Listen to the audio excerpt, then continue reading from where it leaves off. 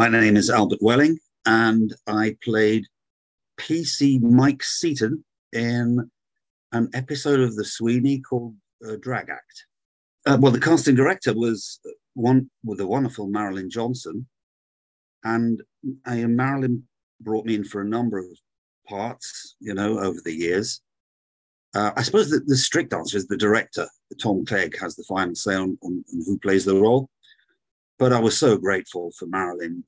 She got me in for so many things. And as with all of us, once in a while, I was the lucky one. No, I didn't. I didn't audition for other roles. I mean, the part, poor hapless Mike, the rookie policeman. I'm not saying it's a shoe-in for me, but a few years earlier, I played a wonderful part in a thing for Granada Television, written by David Nobbs, who was at the height of his game. And I played, it was called Our Young Mr. Wignall. And alongside Alan Dobie, I played a hapless, fluffy toy salesman rep. And that was just a joy. So the character, well, whilst very different, is still, I mean, he's so unlucky, Mike, in so many aspects in this series, and so was our youngster. So maybe Marilyn saw that and thought, I know who would be good for this. I don't know for sure. I couldn't ride a motorbike at the time, so that was a stunt double on the bike, but it was me falling out of the hayloft. I was young and fit. I could do that then.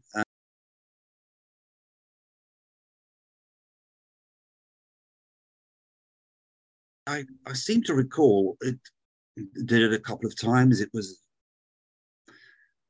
easy. The only bit I think I found when I saw the episode, I think it goes straight to Jack Regan going, he's got two broken legs and a broken arm and a broken something or other. And I remember thinking, yeah, from falling onto hay. That looks, I'm not sure. I didn't hear any noise of snaps or that, but yeah, no, it was me falling out of the hayloft. Oh, the locations, several. The police station. I don't know where that was. In fact, the only one I'm pretty sure of was the High Street. I think it was at Richmond. And then there was a park. Don't know where that was, and some rough ground. I do know that they were. I mean, they were all very near, Thames Television. I mean, very near, London and the southeast. It wasn't a big journey to any of the locations. And the other thing I remember about filming there with Euston Films, which was one of the first of its kind, I think, the offshoot of Thames Television, and it became very famous very quickly, the Sweeney. So by the time I did my episode, it was already a very, very well-known thing. And the word was, and I do believe somebody on the unit told me, that they worked very, very hard, very, very long hours, and they would be well remunerated, but there was no moaning, no saying I can't do that, no saying it's too many hours, I can't work it. And I also was told that they were handpicked technicians who would do the work. And I have to add on the fact that I've never seen a film unit turn around so quickly after a shot. After you've shot it that way, turn the camera around, shoot it the other way. The reverse is lightning fast. It all went in the working day was a blur. They worked hard and fast. I've actually worked with John twice, 3 times. because I did a Morse and I did Kavanagh QC. I played his brother Graham in that, and again a hapless character, as it turns out. Um, but you see, everyone works so fast, and so a lot of hard work in one day. John was not the sort of man who came to work because it was like a social club.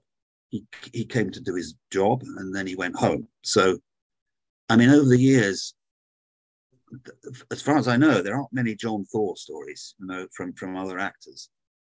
Um, so, although I'm in one scene with John, I didn't have any interaction with him during it. So, um, that came later.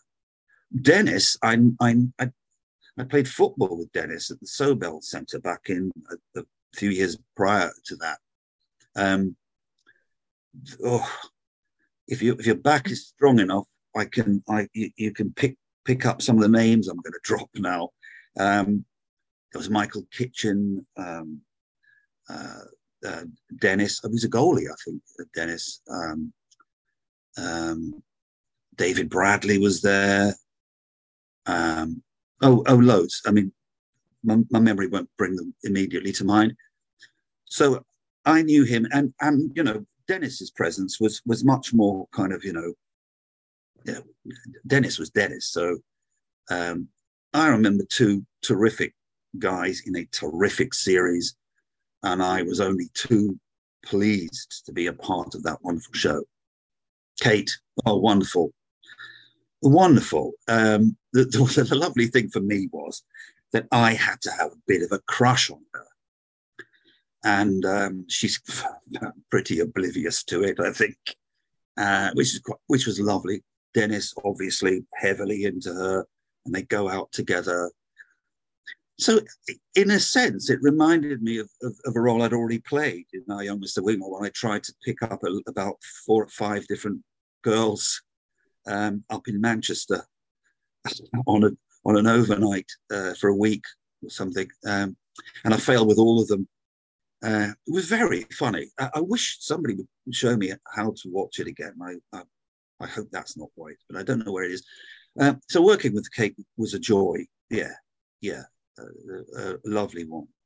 That's the scene with the camera. Oh, in many ways, it's one of my favorite. And even better was the fact that the man I'm photographing, an actor called Dave Atkins, I worked with at the Royal Court and Riverside Studios. We were actually I believe I'm right in saying the first drama at the Riverside Studios. John Chapman and Tim Firewall were doing an improvised play that I was part of with the sadly long lamented Brian Hall, who you remember from many things, 40 Towers, The Cockney Chef. And they expanded it to include Dave Atkins, it was all improvised. And Stuart Burge saw it at the Riverside and booked us into the Royal Court Theatre upstairs for 2 weeks. And we weren't being paid, but then we were. So nothing comes of nothing. It's a good dictum. Do something. And so Dave, it was great to see him again. And it was only shortly afterwards that he was cast in that role. And I think my favourite line in it is, I think he says, "You're not having much luck with me, are you, son?"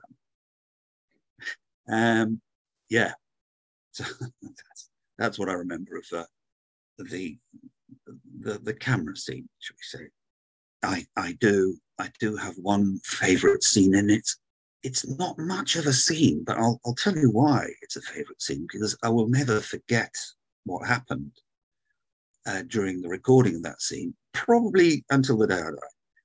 So it was that scene I mentioned. I may have mentioned in Richmond High Street.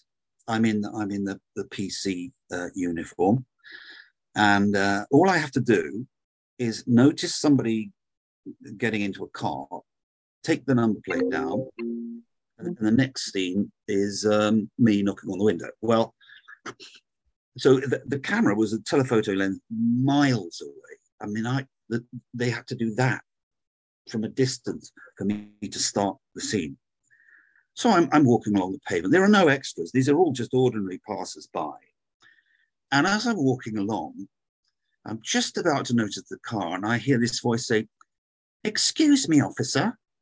Can you tell me where the swimming pool is, please?" And I kept walking and said, "No." And she stopped, and I carried on walking. Well, that wasn't enough for this woman. She followed me and came up to me and stuck her head around and said, "But you're a local Bobby here. You must know where the swimming pool is." Then I didn't know what to do. I just kept walking and said, "Look, I'm not a real policeman. Go away." Oh, to this day, I kind of regret that. Obviously, we had to reshoot it, but I've often thought about that scene and thought, you see, today I would more likely go, "Swimming pool, madam. Yeah, if you it's back the way you came. Yeah, it's the second turning on the right, then the swimming pool's down on the left." It would have looked great, wouldn't it? Except she would have gone there and found no swimming pool and gone, "What? What? I'm phoning the police. Why did he send me there?" And then the police would have gone, "We haven't got a Bobby on the high street at the moment." But either way, this woman went home going, "Do you know what a policeman said to me today? He told me to go. He told me to go away." And I've decided in my mind that the thing I did say was probably the best thing to say, because I didn't at least waste her time, however convincing it would have been for her, for my answer. So that's that little scene where I noticed the car will be forever remembered by me for that reason, for that lady. And she must be long gone now. I mean, because I think she was, I don't know, 50. And I'd love to know what she made of that encounter with that policeman in the high street. Go away, I'm not a policeman. Yes, I've got one special memory.